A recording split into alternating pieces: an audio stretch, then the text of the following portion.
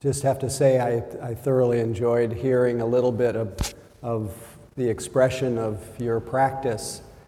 And I was remembering as we were finishing this line that someone puts at the bottom of all of their emails. It says something to the effect of anybody whose story, an enemy is anybody's story that you don't know. And there's just something so connectable about sharing the truth of our experience, and it reminds us of our common humanity, and it's a way of joining and becoming less enemies and more friends. And that really, in some ways, is the promise of the best possibility, the promise of community, of practicing together with others.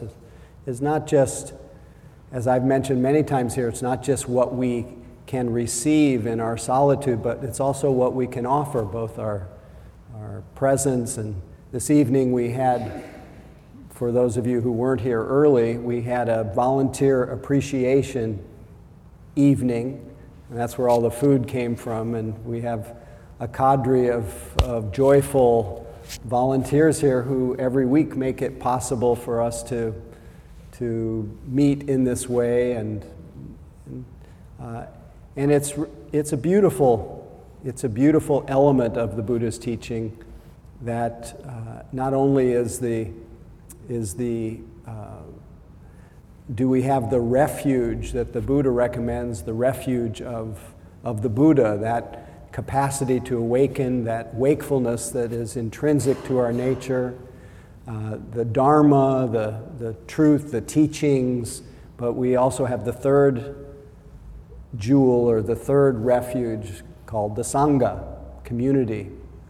And to me, the community is the relational expression of the general direction of our practice, of widening out of the narrow world of our own individual preoccupations to a wider sense of connection. And because we have, as a culture, I talked last week about having our humanity kind of colonized by certain common tendencies, things that are part of our individuality, but that they're made up of all influences of the world we live in. And it seems that most of us in this world have, in some ways, relinquished a large aspect of our being, of our humanness, of our shared humanness, in behalf of our rational mind and the version of ourselves that plays in our rational mind, that often is somewhat disembodied and pretty much preoccupied with me and mine, and with the acquisition of what will make me happy. And if I have relinquished just in the simple way, if I've relinquished my other senses, my embodiment, which includes my capacity to resonate with others, to see them, to hear them, to smell them, to feel them through the body, and just live in the world of my imagination and the version of myself that plays in my mind. If I miss that, I start living a somewhat isolated, compartmentalized, disembodied life. And in the Buddha's teaching, one of the ways through that isolation and separation is to see that the one we imagine ourselves to be is an apparition. It's a thought. And that the more we see that there's no aspect of ourselves that lives independently apart from everyone else, that whole identity view, that isolated view of ourselves, that contracted little version that often feels that something's wrong and that something's wrong with me, it gives way to a wider circle of caring and affection through seeing moment to moment that nothing really exists independently, that everything is dependently co-arising. So you don't exist apart from me, I don't exist apart from you, because there is no me here that exists completely independently. And that comes through the careful observation of the flow of experience. Another way that isolation, that relinquishing of the body gets healed, gets reconnected, is through selfless service, through giving ourselves to support other beings.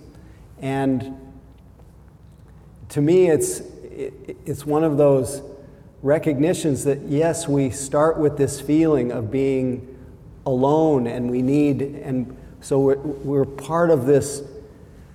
We're born into this feeling of duality.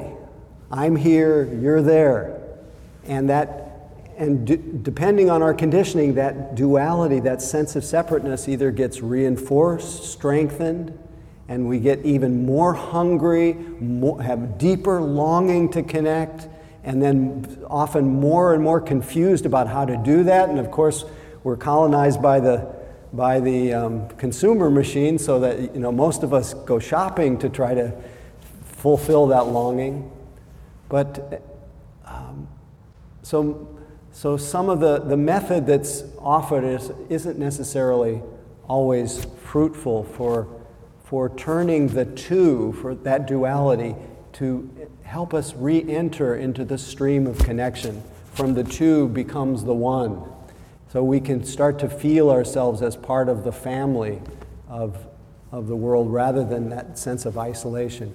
What I've seen over the course of serving the Sangha, and what I've seen in, not all the time because it's stressful sometimes to be in the volunteer and the service role as well, and we always have to find that middle way, what's too much, what's too little, what's self-abandoning, and what's selfless service. And each person has to have their own wisdom, but for the most part, the effect of joining with others in support of each other gladdens the heart. It's reliable.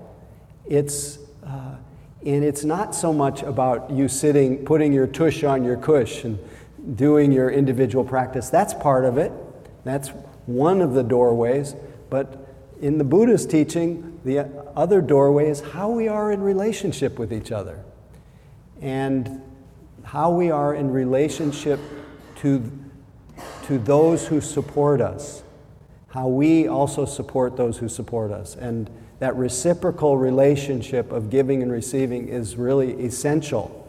It's part of the act of generosity to receive. It's part of the act of generosity to give. And I've seen, just to me, it's both a joy to observe, because sometimes I observe the joy of volunteering.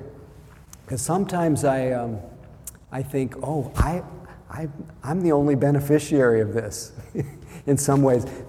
Sometimes it'll feel, if I get caught in a little personality thing, I'll think, they're doing this for me. Because Tuesday night Sangha is, I'm the guiding teacher. But then I look at everyone, and they're not doing it for me. They're doing it for you. They're doing it for themselves. They're doing it for that, to fulfill that natural melting of that sense of isolation that is really a fundamental illusion anyway. And why not use every means of melting away that sense of separateness? And it's just a joyful way to go through life, is to serve others selflessly, and to it's a gift to the giver, a gift to the receiver. It's just part of Dharma.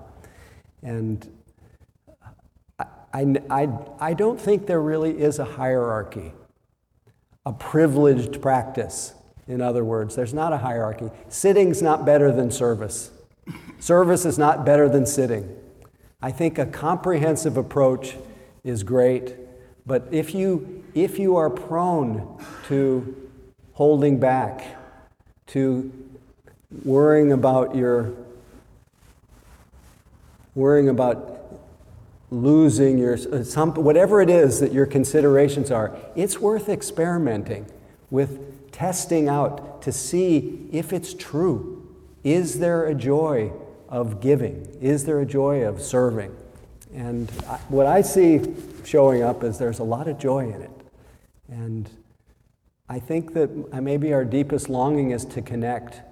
And I heard some interesting studies on the radio today. I don't know how many of you were listening to Michael Krasny interviewing Daniel Pink, who's just an encyclopedia of research.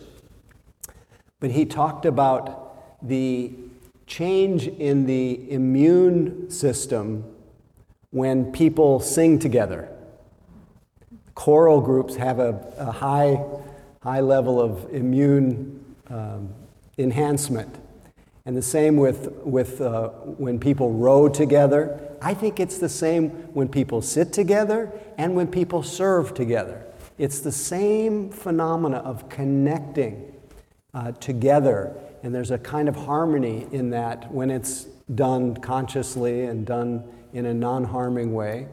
And I guess I'm just putting my vote in for any doorway that you find that you'd like to experiment with, to see if you can, in your own way, melt away whatever veils of delusion or confusion that make and that confusion that gives rise to that feeling of isolation and separation, that feeling that you are kind of encapsulated in a place of not just aloneness, but loneliness, a kind of aloneness, not with life, but a aloneness with aversion, where you feel cut off because your heart or mind is tight and contracted. It's not so far away to feel the melting of that tight fist of grasping, or that heart tightness that comes through letting go into the stream of either friends or practice. So enjoy.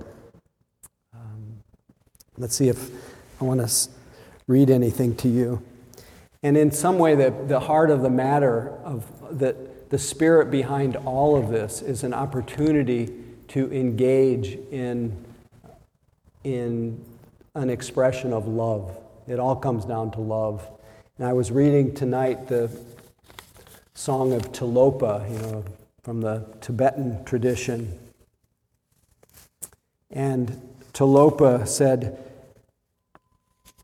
he put it in the context of avoiding the disastrous way of hatred. And hatred comes from the sense of isolation, getting caught in ideas and views of self. And it's a sign that the full-bodied connection with life has been co-opted by views, by our rational mind. So he says to avoid decisively this disastrous way of hatred, bring to birth within your stream of awareness the maternal mind of totally positive intentions toward all beings as toward cherished children. This mind of kindness, supremely skillful in loving care, unveils the infinite value of every single life, demonstrating compassion as the meaning of existence.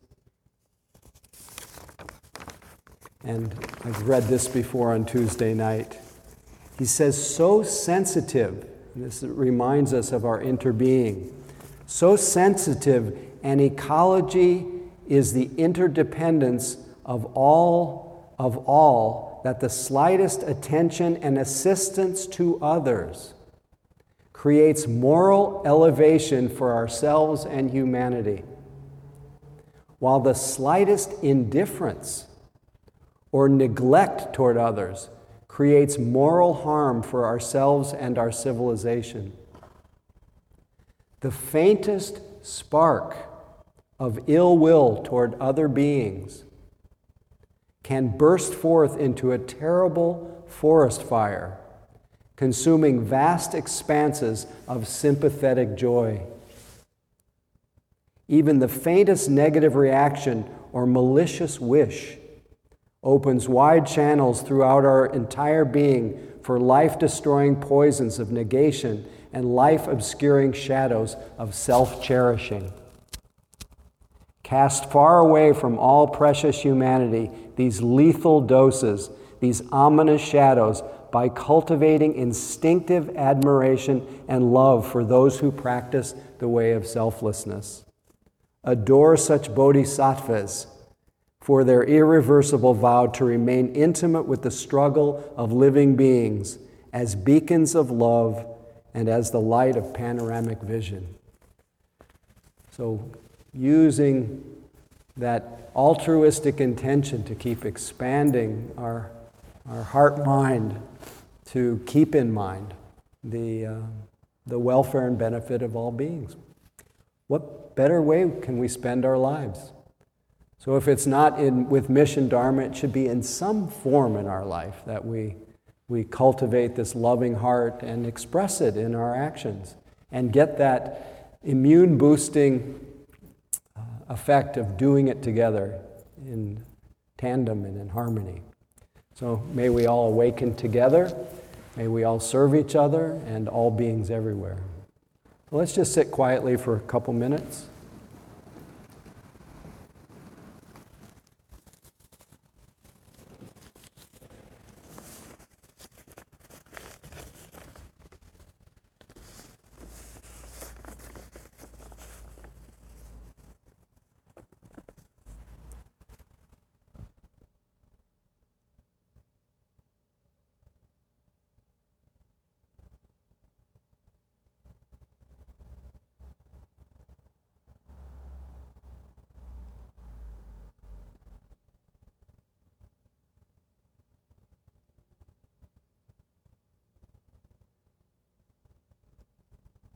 May all of us in our individual practice remain at that single point that connects with all things and all beings.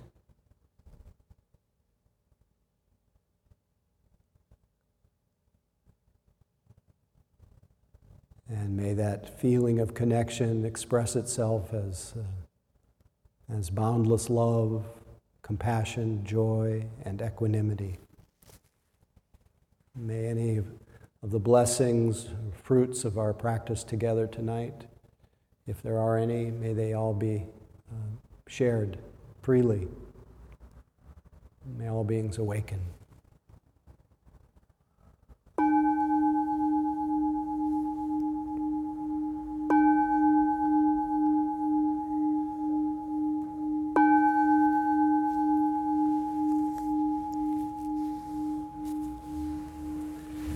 Okay, thanks for sticking around. Thanks for the Q&A. Thanks to all the volunteers.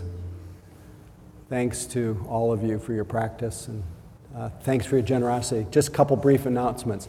I have a day-long this Friday at Spirit Rock, and there's still some spaces in it. Friday from 10 o'clock to 4:30 at Spirit Rock. It's entitled The Buddha's Way to Welfare and Happiness. And just another reminder, as we do each week, that we're here dependent on your generosity. I'm here dependent on your generosity. This system of mutual generosity that goes back 2,500 years. So thank you in advance for any generosity that makes it possible for us to be here. And we have all the programs. You can do it on the web through PayPal or the back of the room. We have the program of Dana for an evening of Mission Dharma. If you want to offer for the whole evening, you can offer whatever you want. It's all voluntary. It's much appreciated. It allows us to keep going, and thank you in advance. And have a great week and hope to see you next week. Thanks. Chairs. Need some first service is putting the chairs back.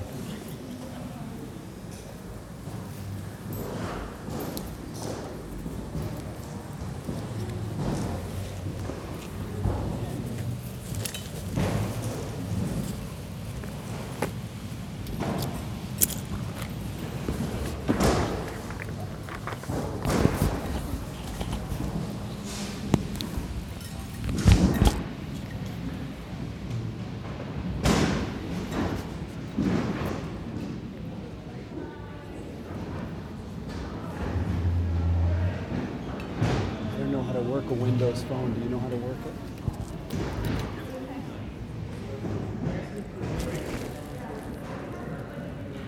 Yeah. You can't get on there. I guess it'll just go off and it'll go off. Whose phone is it? It's Andrea's Toyota Corolla. The Q&A was great. Thank you. Good questions, yeah. Really good Great questions. questions. Yeah. I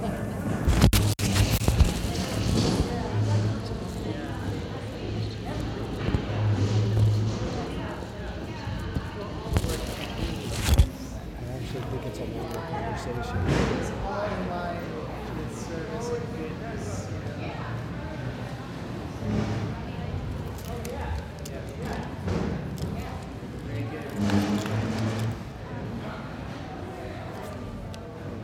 Hi. About your friendly presence. Every time I looked at you, there was a little shine. Well, I just love being here. And you actually were speaking to me because, this my future is like fast approaching with, I'm going to be retiring and things like that, and thinking about all these options and sort of saying, well, how am I going to be, productive, or is productive even the wrong way to think?